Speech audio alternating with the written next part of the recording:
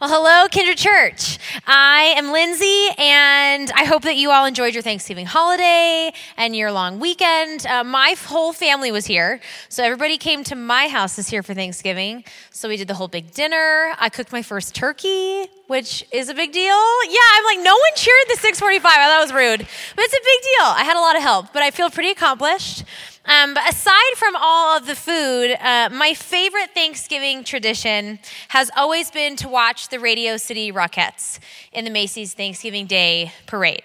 And I don't know if it's partly because I grew up dancing, but the Rockettes are the ultimate. Like, they are just iconic and they are fabulous. And so I promise you, any little girl that has ever worn a pair of tap shoes has probably at some point dreamed about being a Radio City Rockette. They are just the goal. They're the dream.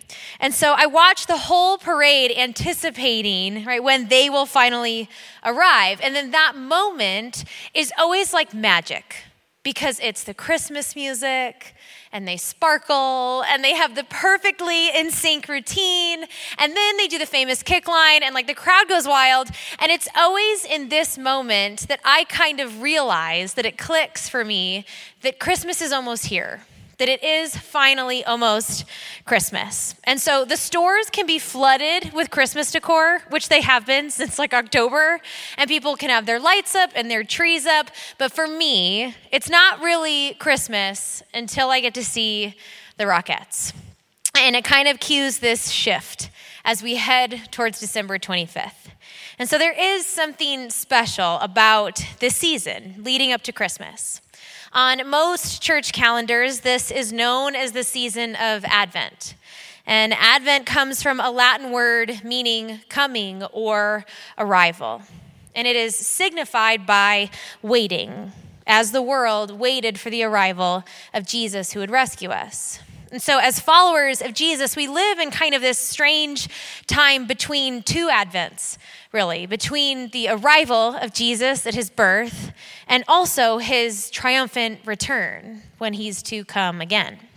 And so for the next 4 weeks as a church, we will shift our focus to remember this long-awaited Messiah. And we'll be taking a look at the Christmas story from 4 different vantage points, as it was written in the 4 different Gospels of Matthew, Mark, Luke, and John.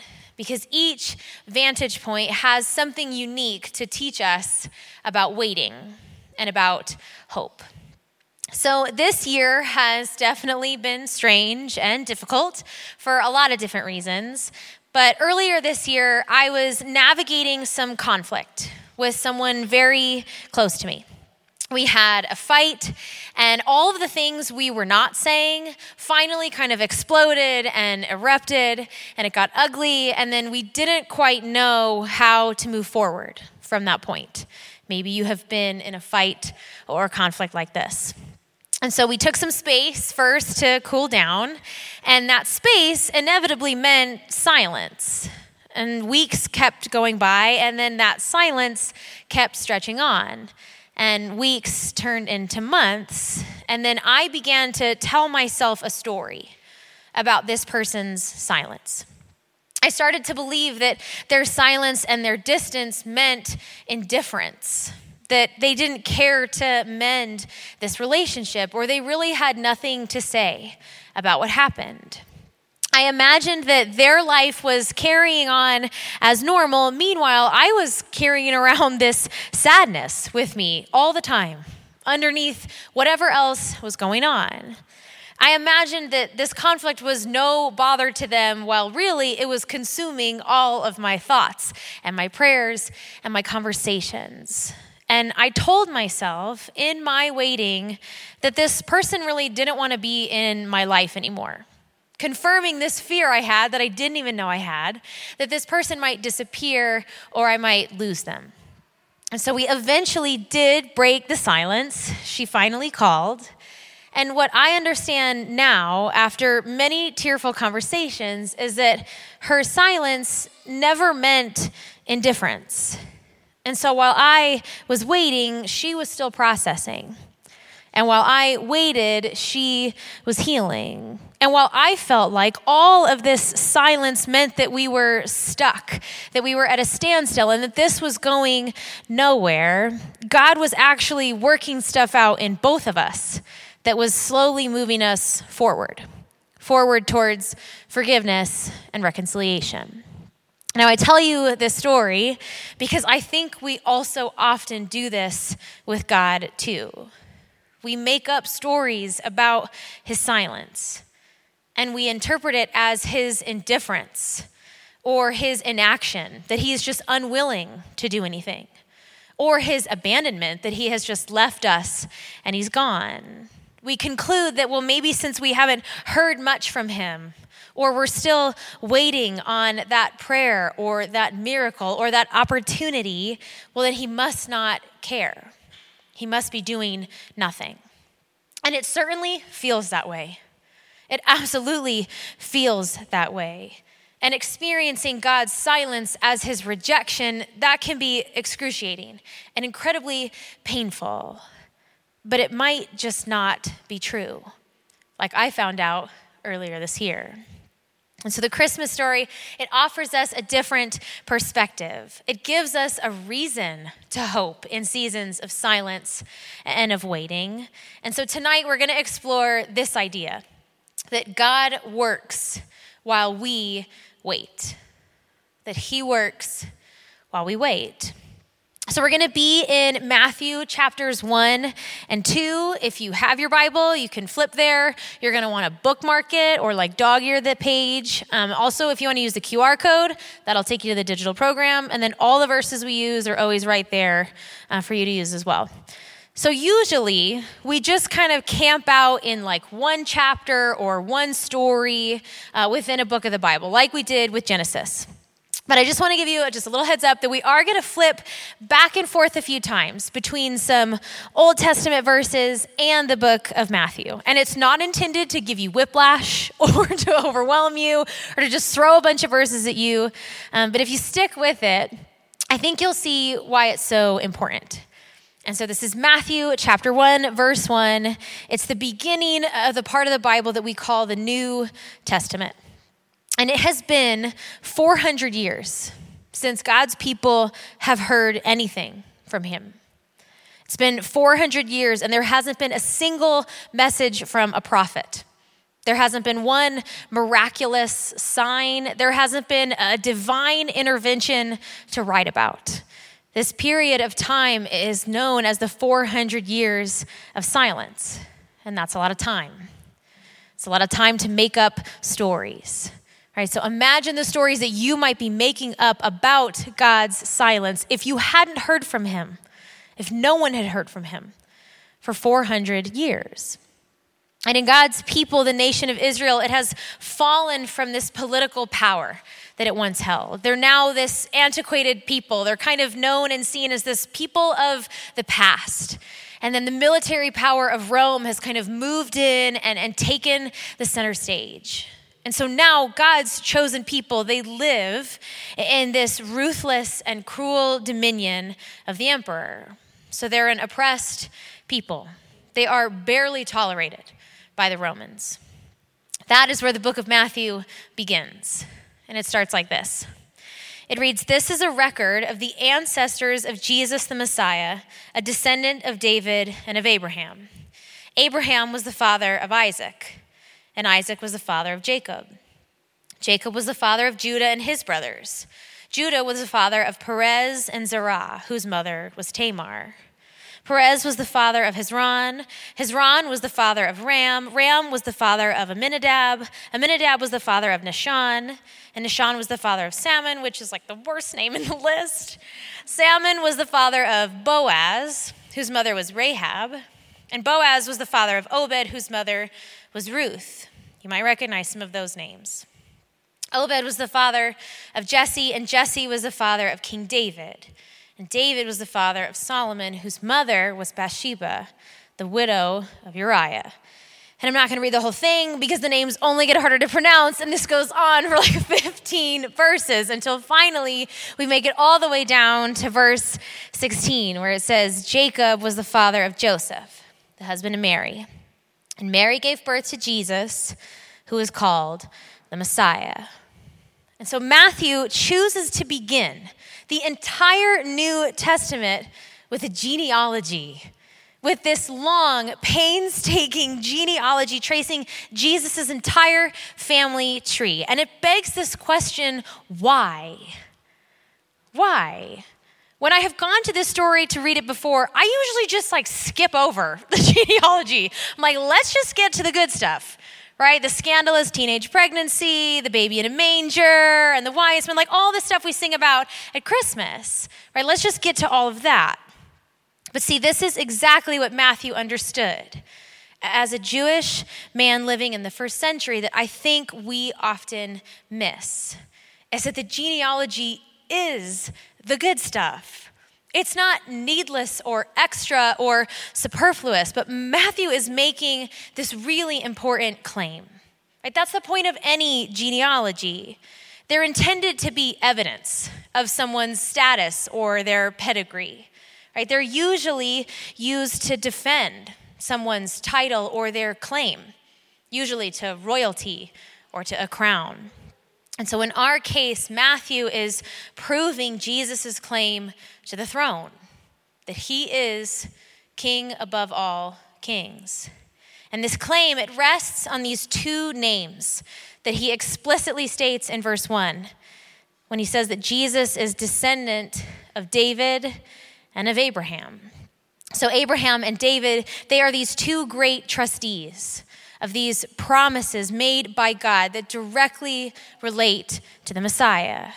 And so the first promise is this promise about blessing, and it was made to Abraham. And if you've been tracking with us for the last few months, well, then this will be very, very familiar to you. But back in the book of Genesis, God tells Abraham this. He says, "And through your descendants, all the nations of the earth will be blessed, all because you have obeyed me." And then, years after this, God makes a second promise, this time about dominion, about rule and reign to King David.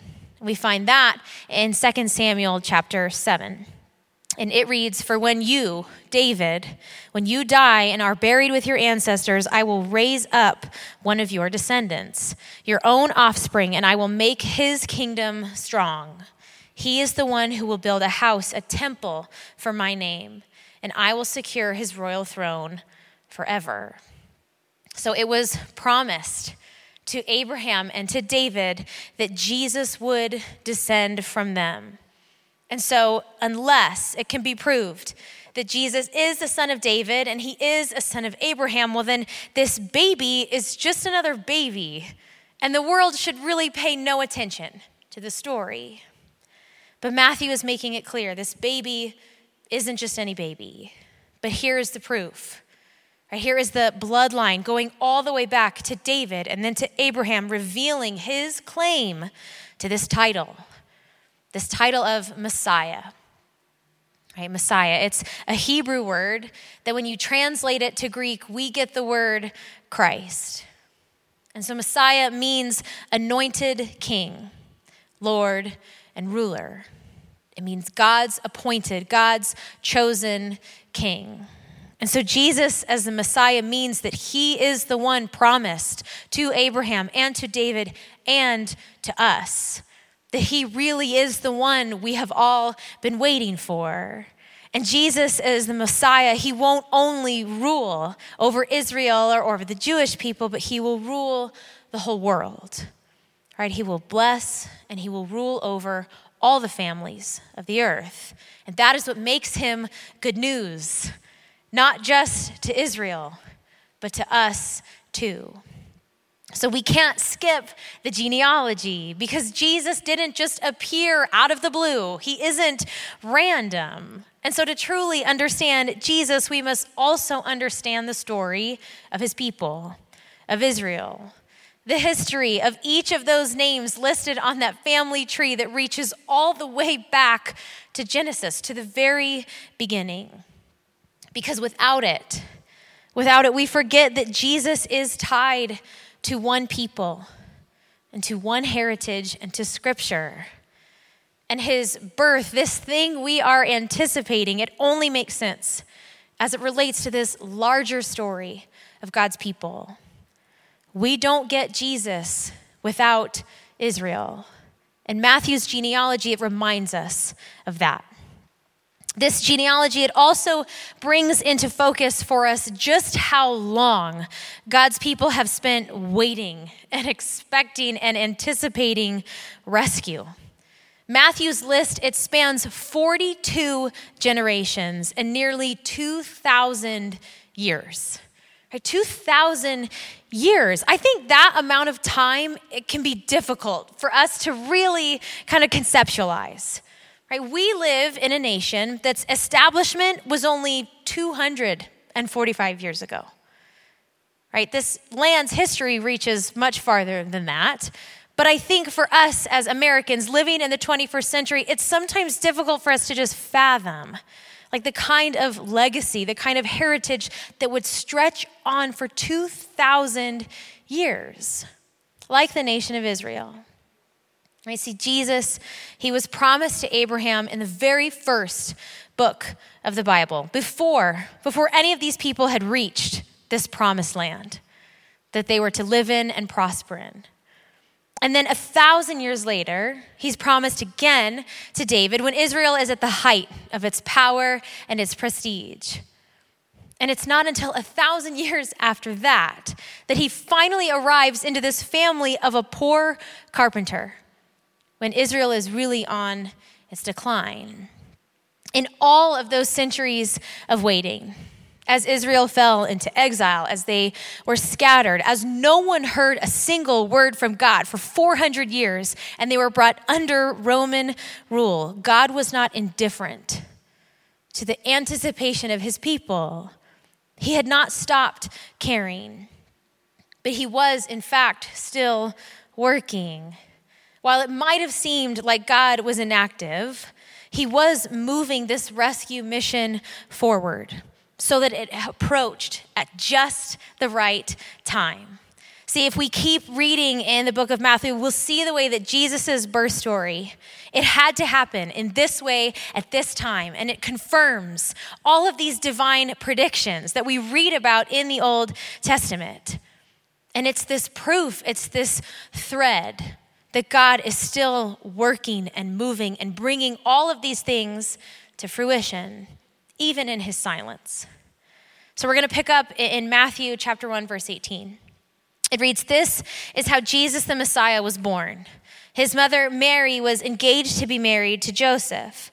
But before the marriage took place, while she was still a virgin, she became pregnant through the power of the Holy Spirit." And that's not random.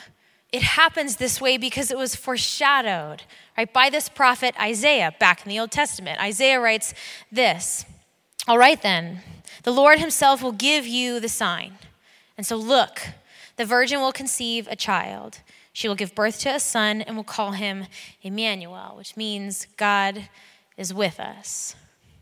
Right? This had all been foretold. Right, so Jesus is born, and then Herod, King Herod, hears of people now arriving in Jerusalem, and they want to know about, they want to see, they want to hear about this newborn King of the Jews, is what they were calling him. And so Matthew chapter 2 puts it this way. King Herod was deeply disturbed when he heard this, as was everyone in Jerusalem. And so he called a meeting of the leading priests and the teachers of religious law and asked, "Where is the Messiah supposed to be born?" "In Bethlehem in Judea," they said, "for this is what the prophet wrote." And then they quote an Old Testament prophet to him. They quote Micah chapter 5, verse 2. They say, "And you, O Bethlehem in the land of Judah, you are not the least among the ruling cities of Judah, for a ruler will come from you, who will be the shepherd of my people Israel." And then Herod puts out this hit on this newborn King Jesus, and it forces Mary and Joseph on the run with their baby. So this is now Matthew chapter 2, verse 14. It says, "That night, Joseph left for Egypt with the child and Mary, his mother, and they stayed there until Herod's death. This fulfilled what the Lord had spoken through the prophet. I called my son out of Egypt." And that was originally spoken by the prophet Hosea.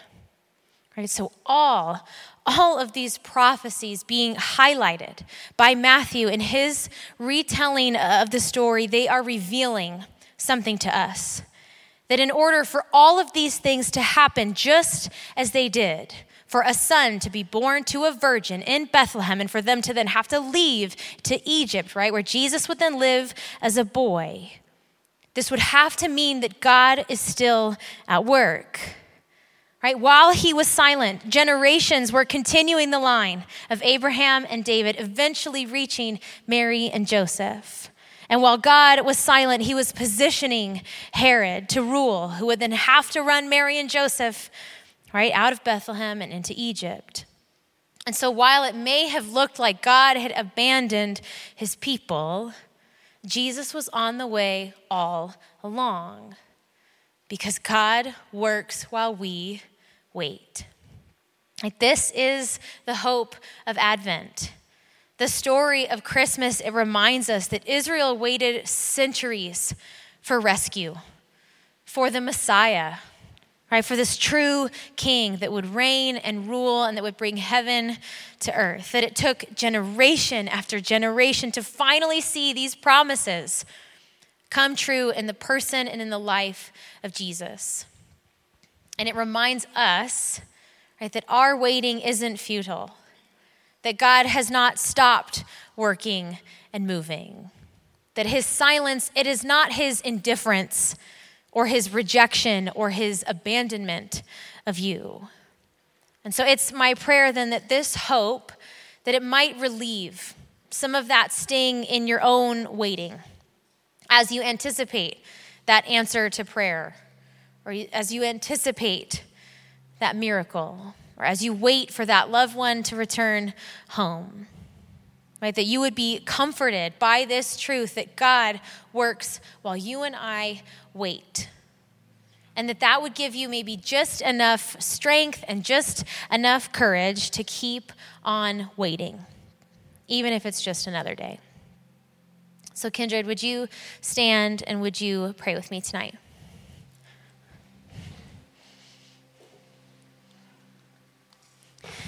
God, I'm thankful that you are good and that you are kind and that you are powerful. God, each of us has experienced our own kind of waiting. God, and with that usually comes pain and some heartbreak and longing and confusion.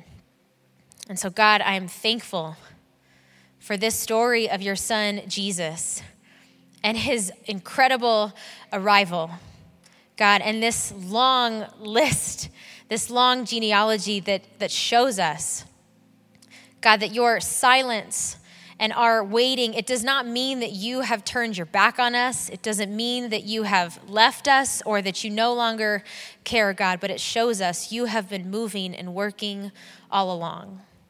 So, God, ultimately, I pray tonight that we would be comforted, that we would feel at peace about what it is we are waiting for or waiting in, knowing, God, that you are still moving, that you are still at work. God, I pray that would give us strength to face tomorrow and to face however long this wait lasts. Jesus, thank you for coming, for your arrival. We love you and we need you. And I pray this in your name. Amen.